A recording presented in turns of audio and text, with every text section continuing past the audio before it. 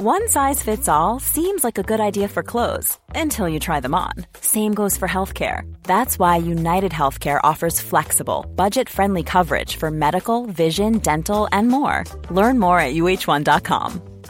Hey, I'm Ryan Reynolds. Recently, I asked Mint Mobile's legal team if big wireless companies are allowed to raise prices due to inflation. They said yes. And then when I asked if raising prices technically violates those onerous two-year contracts, they said, "What the f*** are you talking about, you insane Hollywood ass?"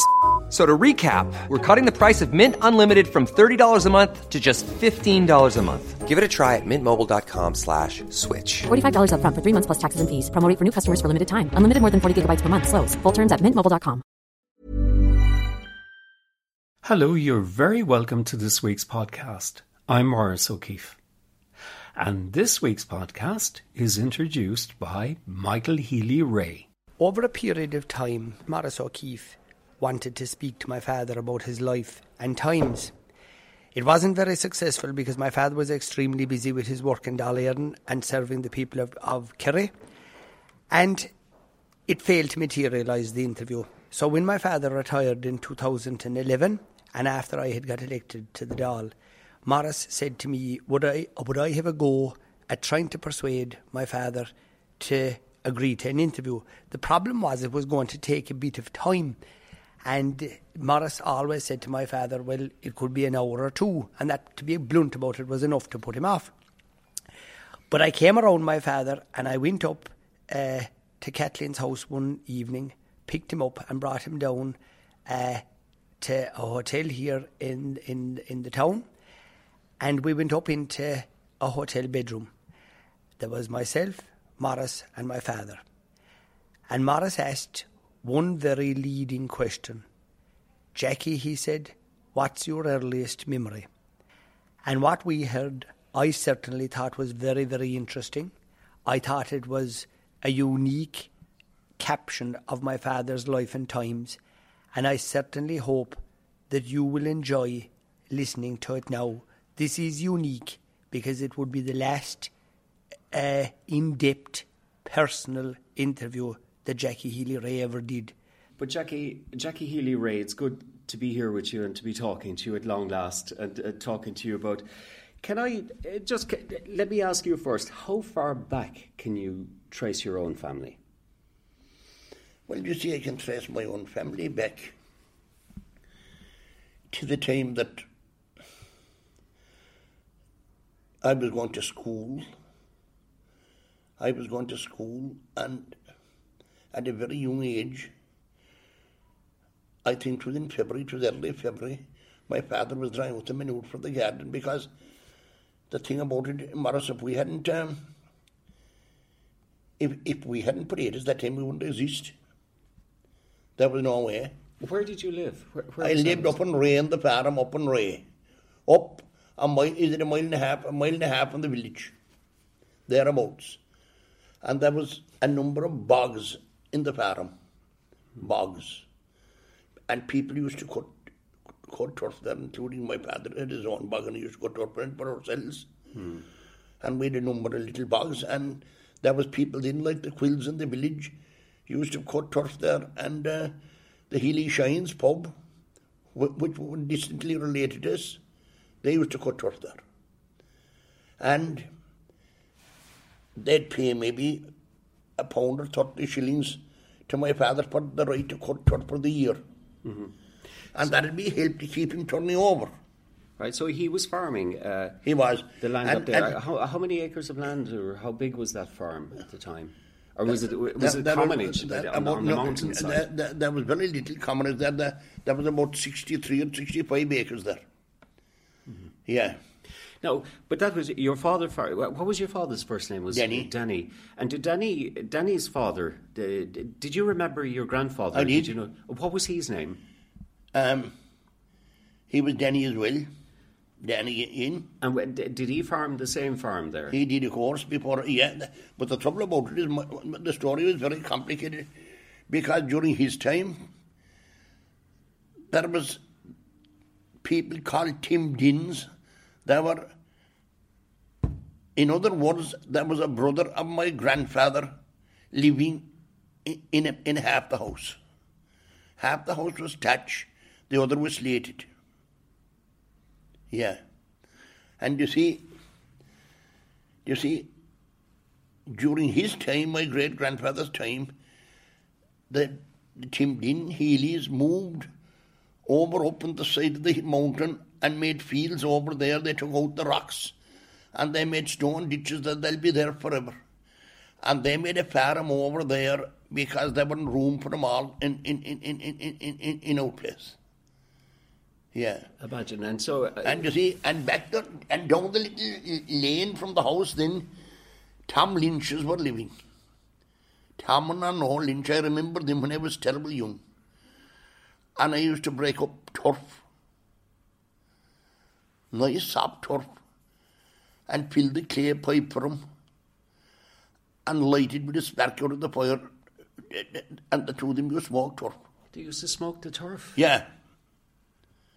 No bother them, there wasn't any clay pipe. Mm-hmm. That's as sure as God.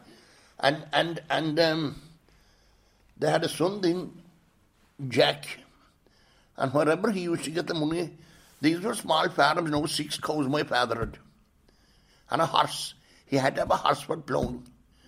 And the neighbours would come ploughing with him then, with their horse, and there'd be 2 horses pulling the plough. And they'd make ridges for the garden. And so it was all potatoes, you say? And the 13th of February, it was the very early start for preparing for the garden. My father was tipping up a horse load of manure in a field at the back of the house where he was going to set the garden. And in the process of tipping up the load of manure, whatever happened to him, he squint in his back. And he was carried into Kinmare Hospital.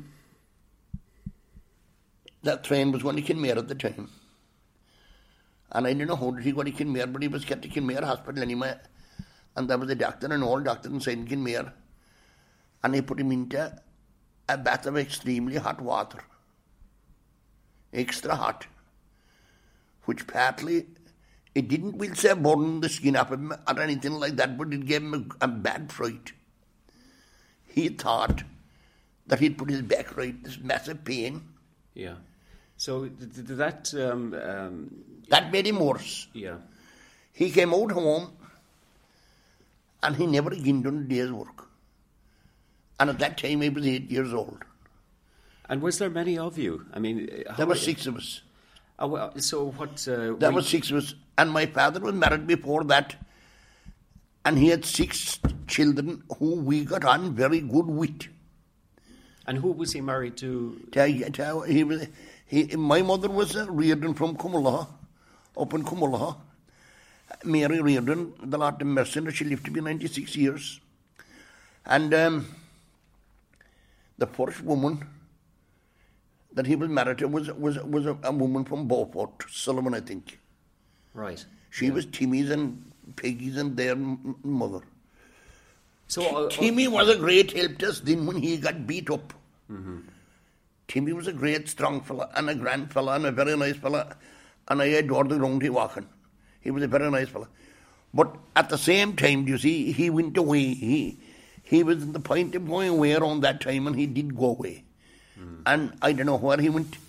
He went to England, and he eventually got married, and he's living in Birmingham all the time he is.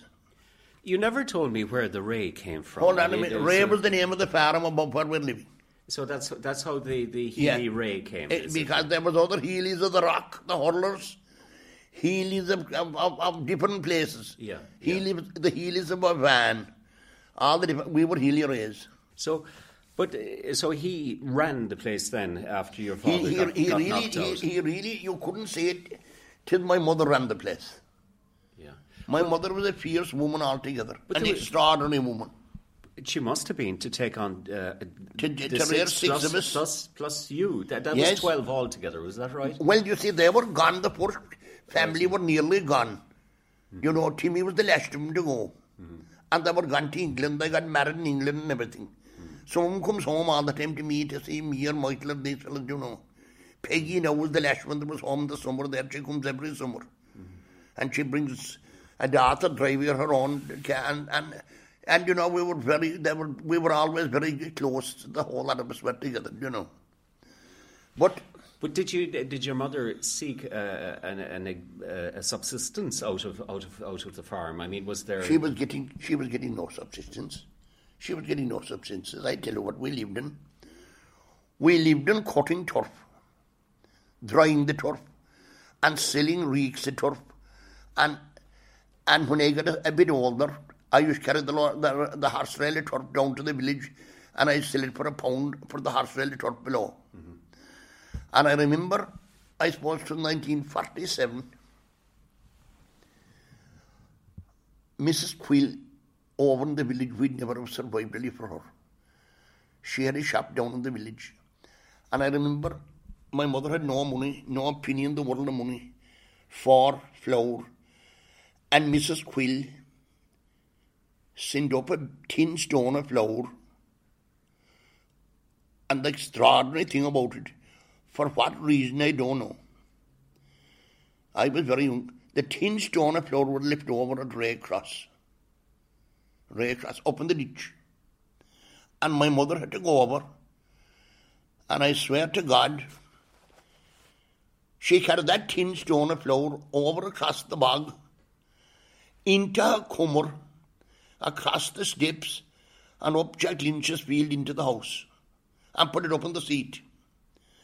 And that was minded better than any machine or better than any kind of equipment that you have there, because she made a cake of bread whenever, and wouldn't waste a crumb of it. Right. And when we used to have calves, then the 6 cows used to have 6 calves. The 6 calves and the help of the turf, the money from the turf, you keep just ticking over. My goodness, yeah. Ticking over. So, were you the youngest, Jackie, or were you in the middle? Or? I was the oldest. Oh, were you? I was. And so, did a lot of responsibility lie on your shoulders as well? Oh, I fierce fright to God altogether. Sure, when I started working first, when I was maybe, I worked for £1 a week. And did you work for the farmers locally, or did you? No. I come to that later. I worked driving a motor car for £1 a week for the meanest man in Ireland, Tom Randalls. Yes. I did, yeah. I did. For £1 a week.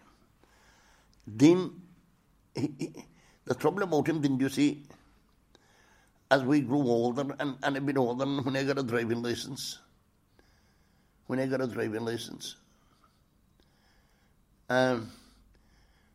I should get a bit more from him, but there was no work going at the time. There was no jobs. So were you doing Hackney driving?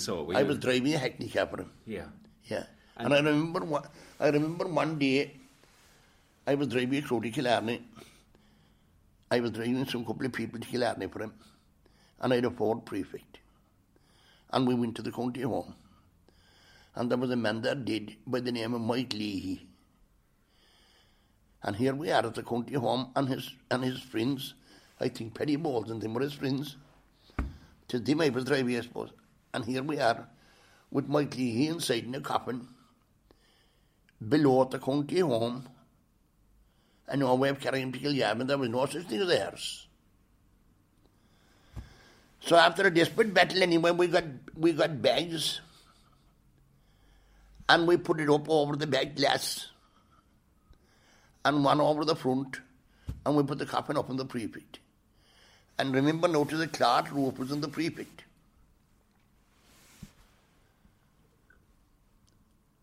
I headed for Kilgavin, and there was a big crowd waiting for the funeral to come. And I put the nose of the Prefect down around Ellis's corner and the coffin up on the roof. And Randalls came out above. And he had a cup of tea going out to see who was bringing home the coffin. They thought that there might be a haircut in Killarney or something. When he see the coffin up on the roof of the car, he left a cup of tea fall. Yes. My car is ruined forever, he said. My freaking car is ruined forever. Was he superstitious? Is it about? No, but he thought that the roof of the car would collapse under the coffin, which would poor Mike Lee. That thing there is heavier than him. He was a very small, light little man. Right. It was only the way to the coffin was more than anything else. But this must have been, if you were born in the 1920s, weren't you? 31. 1931. So this would have been during the war years, so was it? In the 1940s, late 40s? Yes, late 40s, eh? Yeah. Late 40s, maybe into the 50s. Right, and so it would have been fairly tough times in those days. Like, I mean, I terror to God. Sure, the first bright light that hit me was when myself and the man that owns this hotel now. We're in the Court Hotel. This is owned by who now? Robert Lyne. Oh, yes. And we got a job, 2 jobs, working up on the hill in Delaney's working for planting trees for the forestry. And the first big money that I got into was we got £3 a week in the forest. And you both started together? Yeah. What we done together, the first thing we done in the forest, when we got the job in the forest, we had really very bad bicycles. Hopeless bicycles. We went down to Jortumi. He was selling rally bicycles, and we bought 2 new rally bicycles, and because we were saved now, a safe bit. And he sold us the 2 bicycles for £1 a month for 36 months. We bought them in high purchase. And he hadn't the bike long at all, and he sold it because he got the job in the automobile, and I held on to my bicycle. I see. So that's I stayed in the forest then for a long time. So you didn't move out of Kilgarvan, and no. And being in the forestry down there. So what kind of work were you doing, Jackie, there at the time? Oh, tough work. We were opening drains with spades and shovels, pickaxes. We were doing all that kind of stuff. And that was through the 50s mostly, was it? Was it into the 60s as well? Were you an ambitious man? Did you want to get on? I mean, was that your... Oh, Jesus, I tried to get on as hard as ever as I could. Sure. I mean, there is no doubt, but what I've gone through is something of a massive terror to God. But tell me, bring me to the next stage, so... What happened when you... Later on then, in the time when things moved on, I went to America and I got married there. In America. What year was that? 53. And I didn't stay there only for about 12 months. And tell me... and I worked with the biggest blackguard inside in the cold store that I ever met since I came into this world. His name was Bill Joyce. And was he Irish or American? He was Irish-American. Yeah. And what he used to do was, there was 2 of us there. He had a desperate set altogether in one fellow.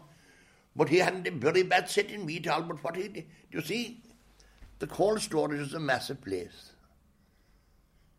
It is as big as a field. And the cold inside is something fierce to God. So if he wanted to blackguard us,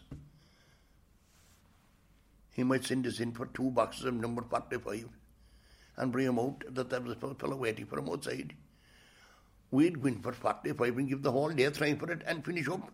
Not get it at all because he sent us in knowing that there was no 45 there. When you say 45, what do you mean? The number. Oh, yes. If we were putting stuff into the cold store, you'd get a number. So if we put in 20 boxes of fish, let us say, 45 would be your number. So you'd come for a box of 45 and we'd bring out a box of 47, put it outside the door and out of the cold room, and we'd keep going for them until the last box left. And when you came back for the last box, you'd record that there was another box left. But you see, if he wanted to blackguard us, all he need to do is send us in for 2 boxes of 45, and he'd know there was none of them left. That'd mean that we'd be all day searching inside in the frost. How did you get that job? I got that job while I was over there, because jobs weren't that plentiful there either. But you see, I suppose I put the cart before the horse. I opened. You see, I brought a few dollars out of it, and that's the time I bought the first car. Yeah. In other words, I wasn't going out by night or nothing. And I came home and I bought the car then. And when you emigrated, was that you taught at the time for good? Jesus, Morris, I don't know. I had my idea. I don't know, because I went over there and I was very young and I got married there. I don't know what age I was. But I got married there anyway, and... did you go over on your own, or did you go with... No, I went over with Julie because she came holidaying to Kilgavin at the time. And Julie was your... Yes, sister, and she was my wife, but I went back with her. Oh, and what was Julie's maiden name? Healy as well. She was a very distant relation of mine. I mentioned that people while ago to the Tim Lins, when I told her they went up on the side of the hill and made fields out of nothing. That's right, yeah. Were they those Healys? They were them Healys. Ah, yes, I see now, yeah. Yeah. So they, so you must have known each other all your lives. We didn't know each other at all. Oh, I never... She went away and she came was back in, again. She was born over in America, sure she was. Oh, I see. And yeah. Jelly came home visiting. So I went over then, you see, and then I wasn't satisfied. I didn't like the place at all. And I came back home out of it, and I came back farming up to Raig into the farm. Oh, did you? And then I had the car for hire and things like that, and I bought a tractor. I bought a small second-hand tractor. And that was the time I went working for all the farmers that I ploughed fields for them, and I was an expert at making ridges the same as they used to make with the horses on the plough. And I used to make them for the whole parish. Mm-hmm. And so this is really where you started to build up your business, really. Yeah. I mean, when you came back from America, you must have been anxious. You were left the farm at home, were you? I was. And then at that stage, then you I suppose were you driven to get the thing going? Yeah. And did you have other people working for you, or did you work on your own? I had no one working for me. I had no one working for me for a long time but my brother Dinny then, when we got the tractor, he started cutting hay by night for fellas, and I'd be cutting it by day, and vice versa. But we used to work around the clock. Until they used to do the ploughing of the ridges and stuff, because that was very specialised work to do it, and they wouldn't do it right that kilo. And were these? I'm just thinking of the area where you live. They were small fields, so it must have been difficult enough. Very hard to manage in managing that. In actual fact, today I bought the first Ferguson plough from Bilder Hassets in Tralee. A man came out to me with them 3 fingers cut off. He had 2 fingers only. Tommy Cat, his son in Kerry County Council now. He had 2 fingers, and he sat down up on a rock when he see where I was ploughing. And I was ploughing down the hill. And he went down to the bottom to see where I was turning below, and there was a massive cliff down below under it. He came up on him with the 2 fingers, he lit a cigarette. And he was sitting down up on a rock, and it was a very fine day. And he said to me, "You know, Jackie," he said, "if this is the kind of places you're going to be working and ploughing, if I were in your shoes, I wouldn't keep the plough till it's in the back, because you'd get killed, and there's no doubt about it." Mm-hmm. But did you feel you had the experience to manage it? And plough? And I got going. Then he showed me a few tricks of the trade. From there on, I was very good, very, very good. I got a couple of bad frights, all right. I got a few fierce bad frights, but I survived them anyway. And then later on, in 1965, I bought a JCB. There was no JCB, there nothing. But I bought that in hire purchase. And I kept going away, and I started working for the council, then making water schemes and doing every kind of works, putting down water pipes from back in Sneem. And that was about the time of land reclamation. Were you involved in cutting the ditches down? I was, of course, yeah. I was. And around that same time, I had fierce mixing with the people, you see. And at that time, there was a fierce friend of mine outside Killarney town, about 4 miles out, Morris Gallivan. And in 1966, we worked in John Leary's by-election. But in 1966, I joined Morris Gallivan back in John Leary in the by-election. And I came to know Neil Blaney, the minister, and up in Donegal, and we got fierce close, Morris and Blaney and myself, in such a way that when Blaney came to West Limerick to Jerry Collins' by-election, he sent for myself and Morris to go up And Mackie Shea was very politically minded too. Old Mackie here in Killarney, Tim's father. And he had a small car, and he would give us the car to go to the by-elections, free of charge. Only put the petrol in ourselves. And we went to all them by-elections. We went to Morrigan, Quinns and Galway. We went to Mayo, to McGrail, at Dud. The time that Indy Kinney won the by-election, he was fighting McGrail because that other fellow that was there, Flynn, refused to go for Fianna Fáil because he knew Kinney'd beat him. So they ran a fellow by the name of Michael McGrail at Dud. And Kinney won that election, and we went over to Dublin then to fight a by-election in Dublin, and we had a bad candidate there as well, Nancy O'Neill. We had Nancy O'Neill. And you see, Morris was with me all this time. In 1964, to go back a bit, I was very well known, and Michael Doherty out in East Kerry died. He was a Kerry County Councillor, and a fierce friend of mine he was. And fellows started forcing me to put my name in for Kerry County Council. And I sat to agreed, and trying to do everything, but I put my name in anyway. And there was a convention, and this tall man came into the pub one day. I had the pub bought in 1965. Things were fierce cheap. That time I bought it very, very cheap. I had the pub, and this night or this evening, this tall man with a hat came in, looking for me. And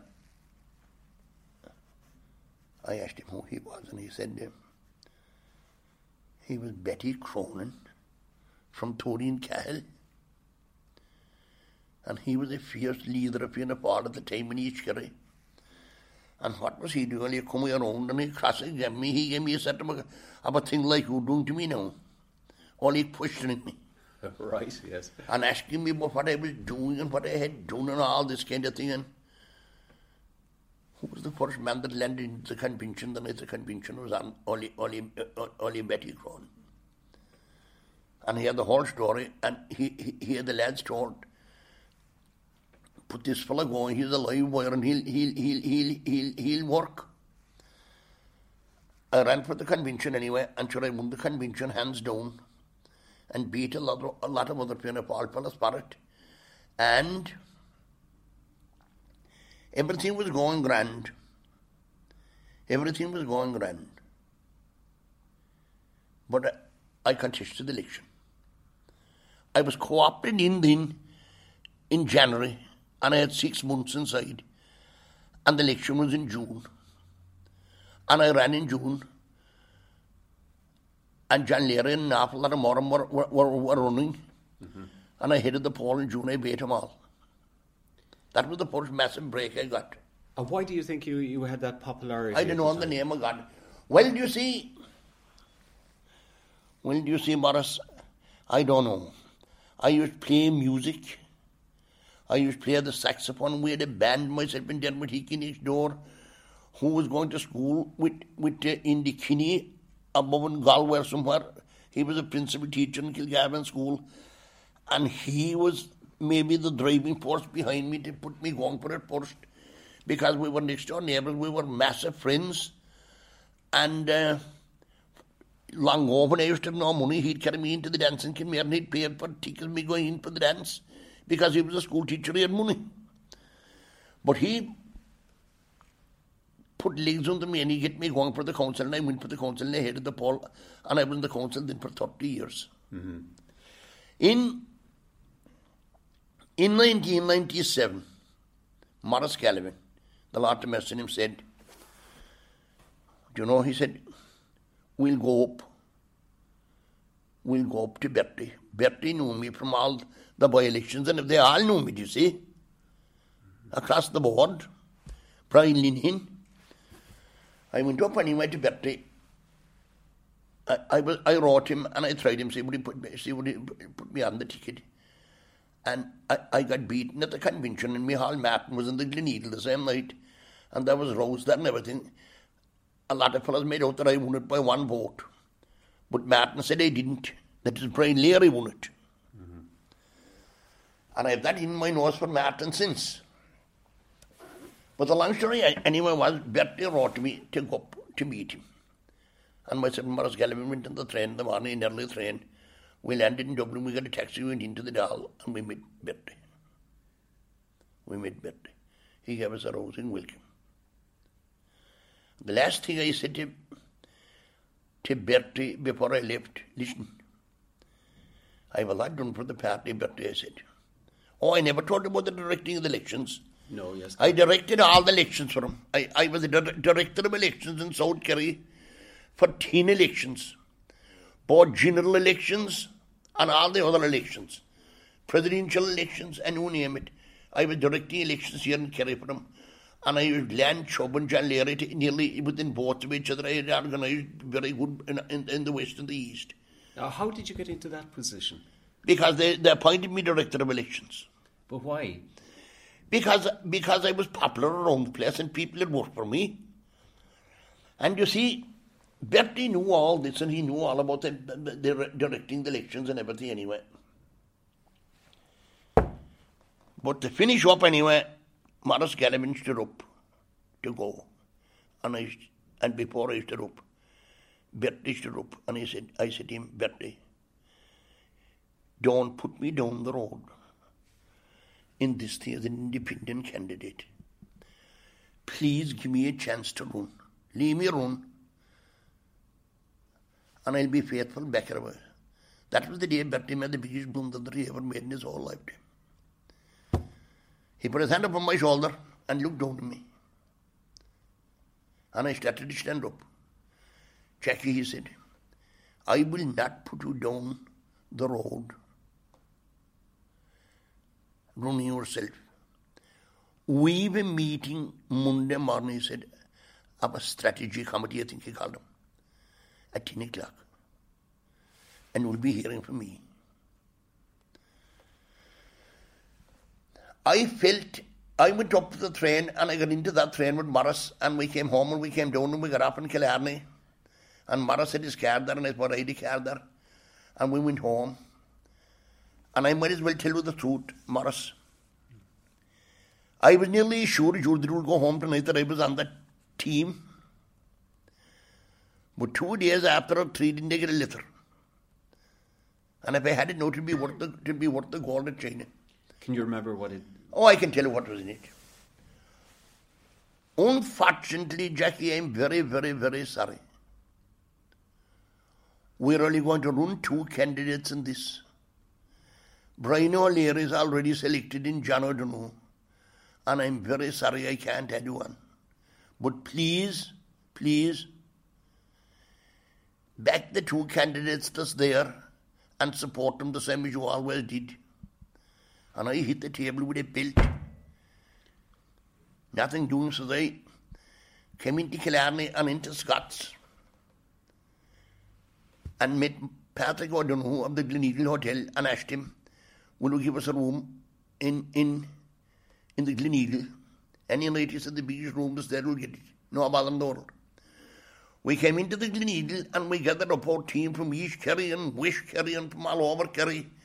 And we picked as many as I knew that he was working the elections. And we brought him in and they all agreed to put me going, no bother in the way that they world. And 97 I'm on the ticket.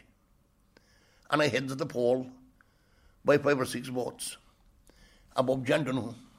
Now, that time when you were told you weren't on the ticket, yeah. Were you completely taken by surprise? I was flabbergasted. Yeah.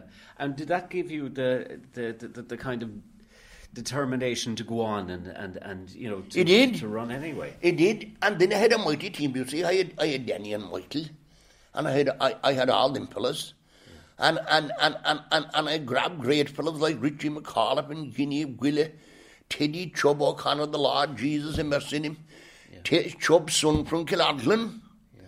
And I had Chubb's family, and I had all them fellas. And everything was grand. But I'm elected. I heads the poll and I'm elected, and the blue terror of God is in John Donohoe's heart. Yes. And the terror. And Larry is beaten. And the next letter I get, a letter arrives from Bertie to please come up to talk to me with a prospect of supporting us in government. But I'm telling you, I went up a proud man and I met him.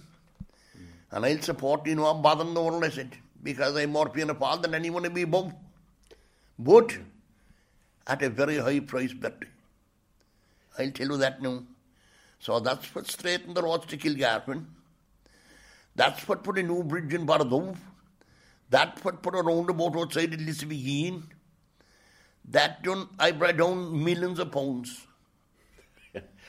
Millions. No, yeah, I know. And they're spinning the last. They're spinning the last million now on the road to Kilgarvan at the present time. Up in Glenflesk, up above Glenflesk. The road works around there. And it's Brian Linnan. Dempsey ran, you see, before the election to Hull. Yeah. Dempsey, you know that a number of them pulled out. Dempsey was one of them, and he was the man that was to give me the million. But they were cut for the vote for the finance bill above. Do you understand me? Yes. And Linnan had to carry myself and Lowry into a room and get around us to vote. And Lowry says to Linnan, the lot of mercy, poor Linnan, Jackie won't vote for it all, Brian says, and I won't vote for it except he'll meet our requirement. It is as simple as that. And he asked me, what is the best you'll do for the road money that I was promised? I said, I'm promised $1 million.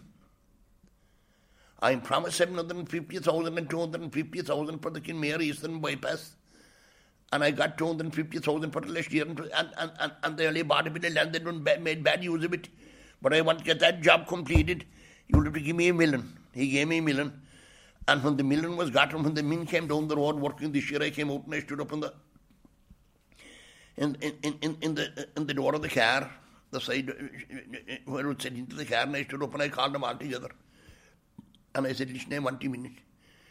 I'm delighted that you're here working and that you're continuing to improve the road. This is my something time after getting money free. But I said, the bad thing about it is, the man that gave me the money for me now is dead. And before he'll go home tonight, take off your caps and say one small prayer for him and thank him that he'll go to heaven after getting that money. And every one of them took him up there, and in that very minute they let me go. And you were referring to what man died? To Brian Linnan. Oh, Brian, of the man course, that gave me the $1 million. Yes. But still, like you said, the Fianna Fáil, it was in your blood. It was. It was in your But you see, Morris, the funniest thing in the world about it, it was an extraordinary time. I was put on a committee. I was the chairman of a committee every year while I was above. That was a record in itself. Mm-hmm. I was the chairman of the most important committee there, of the Environment Committee. I was the chairman of some committee every year. And for all that, they were stuck. There was no time from the time I got elected until I came down that they didn't want my vote. I wanted it every day. It was an extraordinary thing to happen that it went that way. You would say, didn't I get elected 3 times? You would say one time that they wouldn't want me to have them, they had plenty without me. They were stuck for me every time of the 3 times that I was elected. And for the New Deal every time. And the longer it went and the more often it was happening, was the better job I was able to make them, because I knew how to handle them. But, I mean, it's an extraordinary story. But just let me bring you back a little bit first. Go back, carry me way back. All right. You said you were very close to Neil Blaney. He was a very good friend of yours. He was. Now, he split. Do you remember that split in Fianna Fáil? I'll never forget it. What do you remember about that time? Well, I remember about Blaney, you see. There is no doubt about it, but they were in the process of bringing in guns. That's for certain. And they were sacked. But I'm talking before he was sacked, when he was the Minister for the Environment. In 1966, when he was Minister for the Environment, didn't he give the money for Bellincha Bridge? Mm-hmm. That's the time he gave the money for that. And since myself and Blaney left him, and since Blaney got pulled out and died, Fianna Fáil, the record is that they never won a by-election since. We frightened the hat out of the people. I remember one time, myself and Morris Gallivan drove into Galway, the time of Morrigan Quinn's by-election. There was a man from a TD from Wexford, Sean Brown. He used to always be be seated inside the election office. Morris, we passed the election office. He was sitting down in his chair inside. He got his coat and his case when he see us coming and went out the door and into his car and he went home. And what he told them the reason he was going was, if them two fellas are here, I won't be here because there'll be trouble. There'll be trouble if they're left loose here. And there was trouble. We met with 2 gallons of petrol around the Eyre Square in Galway the night of the final rally. And we lit the road, and we had about 60 or 70 men with pikes and set the torch lighty up on them for the final rally, and we shook Galway City to the roots for Morrigan Quinn's by-election. We frightened them with the show we put up. A massive show. And Brown wouldn't stay there because Brown thought that we'd set fire to some place, that we'd set that city on fire. Well, we got all the information of what to do, and that's why Blaney wanted us. Blaney was stretched inside in the back of Mackie Shea's little car. Morris in the front, and I drive it. And we was drive right beside the Fine Gael final rally, and Blaney'd hear every single word they'd say. And when we'd about final rally then, he'd counter everything they said. He'd no machine and no nothing, 'twas here inside, stored. Is that right? Oh yeah, he was a master genius. And so, but that operation must have been well planned, carried out by yourselves. It was, of course. I remember one time we were going to Mallow, to the Mallow by-election for Jerry Cronin. That was the first night I lit the road going up the hill in Mallow, and we put the blue terror regarding the people. We got 3 or 4, we filled the back of Mackie's car going to Mallow. We turf over from the side of the road, over a good bit beyond Mill Street. There was a reeky turf on the side of the road. And it was nice turf. You'd want nice turf to look at steep, you see. Look at the night we done it here in Killarney. The last time that I ran. What about a bump outside in Scots? Yes, there was a lot of commotion that evening as well, yeah. There was. Yeah. But were you ever into Scots? I was indeed, yeah. And did you see my photograph inside and the thing that Morris Dunhoo put up? That's right, with all the cap and all the things. Yeah. But so this was your idea, was it? It was, yeah. Of torching the yes. turf and that created a bit of excitement, didn't it? Massive excitement. Yes. Sure, if we'll talk to fellas, they're real nice people around Killarney, like Brendan Hartnett, like Morris, like Patrick O'Donoghue, his brother in Scots. And if we'll talk to them people, the Callahans of the party, they'll tell you that I'd never be elected that the last time under the pressure, only for that final rally. Mm-hmm. Yeah, for something of a miracle. So, I mean, this is your success. This is why you're so successful, Jackie. Is it? I'd say so. It's because you plan these things. You rally the people behind you. I did. And you see, going back to 64 to the council election, you see, fellas knew that when I was a young fella, they knew my father was beat up.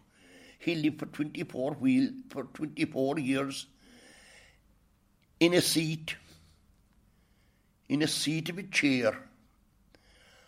And I made 2 bicycle wheels and an axle under it and put the seat of the chair up on the axle and put a place for his elbows. And I made a wheelchair for him. And he was able to wheel out. He gave 24 years in that But did he live long enough to see your great success? And Oh, he lived for years, yes, he did. was he a great supporter of you? God, he was, yeah. And my mother was a miracle. Yeah. My mother was a miracle. What was your mother's first name again? Mary. Mary, yeah. Wait. My mother, I'll tell you about my mother, the Lord of mercy. She got, one time she got a bad pain here, inside here.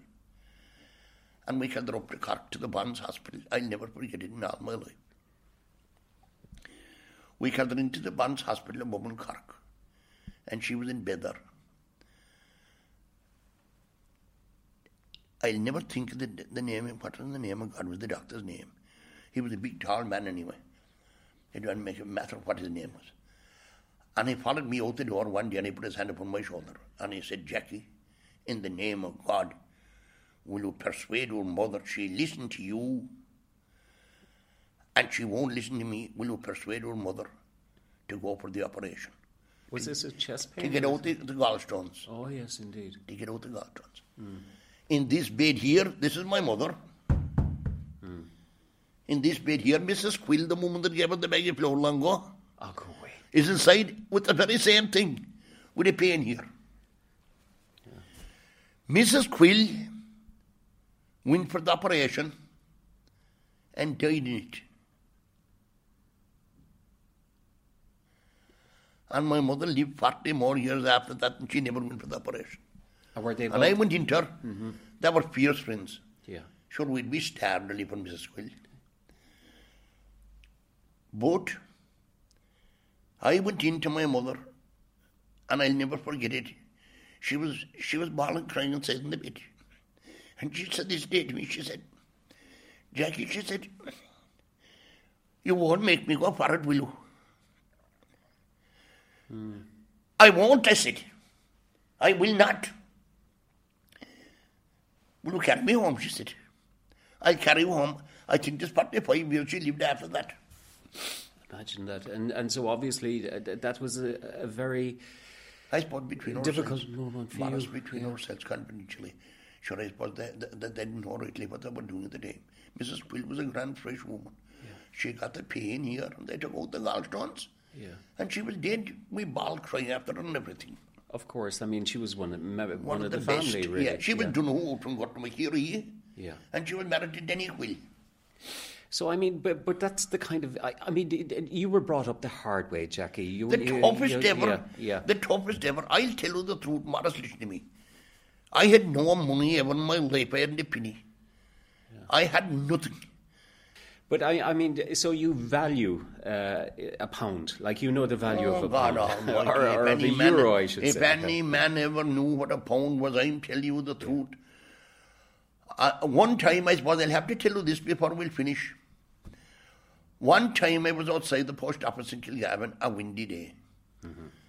And what did I see down the road near the footpath, a fiver, a brown fiver. And I threw the bicycle. And I made for the fiver and I got it. And I kept looking, see, was it a fiver? And it was a brown fiver, £5. I went home anyway, that I swear to Jesus Christ, I'm telling you the truth. I put the fiver into a matchbox. And I put 3 safety pins there in my pocket. Christ almighty, lads, I had the fiver, and I had the fiver, and the fiver. I used to look at it and take it out and look at it. And I had the fiver, and the next thing was, you see, my mind was hurting me that it was a sin to keep it. And you see, I went to the priest. And I told the priest, Father, I said, had you anyone looking for money? No, he said. Did you find money? I did, I said. How much? He said. Oh, no, I am to tell you, Father. I said, I can't tell you that. But if anyone comes looking for it, they can talk to me and I'll meet him. Almighty Jesus, lads, leave me alone. The next thing was, didn't they hear this woman above me, and she is bloody Donohue's mother that drives the lorry for the council. Lost the fiver. And you see, things were very bad at the time. And I'll never forget the day I cried after it. I swear to Jesus I cried after it. Because I said, there is one thing certain. If I'll give her back the £5, she'll give me a £0.50. And there isn't a doubt in the world in my mind about it. I got this thing into my head, drilled firm into my head, that I was going to get a £0.50. I met her this day at Alice Brain's corner of the house that's knocked out of the shop. And she called me, Jackie. She said, did you find money? I did. I said, did you lose money? I did. She said, what did you lose? I said, a £5, she said. Was it a brown £5 or a white £5? I said, a brown £5, she said. That was white £5 at that time. Do you remember? Yes, I do. Yeah, that was white £5. I opened them. I nearly got a weakness opening the safety pins. And I took out the matchbox and I took the £5 out of it. And when I gave her the £5 into her hand, she said to me, do you know, she said, thanks a million, Jackie. Thank you so very much. I'll pray for you and I'll go home. What about the £0.50? Or she never gave me one penny. Even if she gave me a shilling, but I was sure she'd give me £0.50. She never gave me nothing. I'll have to finish the story now. You do, yeah, go on. I went up to Cork maybe a couple of months after driving 2 women. One of them died lately. There were 2 Yanks. And they were just near related Reardon some Cumberlaw. There's one of them married outside in Minus to Crimin. And I was up to Cork this day and we was in there behind. We went up the quay and up from where the market be, inside behind some old cinema. I looked down the ground, almighty God, I looked down the ground. And I said, there's a ball of money down the ground. I looked around me everywhere, no one. I counted it, £75. Yeah. I didn't go to the priest about that, Morris. So look, I'm finished, I'll say no more to you, and I wish you the very best. Jackie Healy-Rae, listen, I'm so glad I had this chat with you, and thank you so much. You're very welcome, very Morris. Nice man indeed. Very welcome, you're very, very welcome. Thanks. We've come to the end of this week's podcast with the late Jackie Healy-Rae. I hope you enjoyed listening, and if you would like more information about the work that we do, please visit our website, that's www.irishlifeandlore.com. My name is Maurice O'Keefe. Look forward to bringing you another podcast next week. Mom deserves the best, and there's no better place to shop for Mother's Day than Whole Foods Market. They're your destination for unbeatable savings, from premium gifts to show-stopping flowers and irresistible desserts. Start by saving 33% with Prime on all body care and candles. Then get a 15-stem bunch of tulips for just $9.99 each with Prime. Round out Mom's menu with festive rosé, irresistible berry chantilly cake, and more special treats. Come celebrate Mother's Day at Whole Foods Market. Planning for your next trip? Elevate your travel style with Quince. Quince has all the jet-setting essentials you'll want for your next getaway, like European linen, premium luggage options, buttery soft Italian leather bags, and so much more. And is all priced at 50 to 80% less than similar brands. Plus, Quince only works with factories that use safe and ethical manufacturing practices.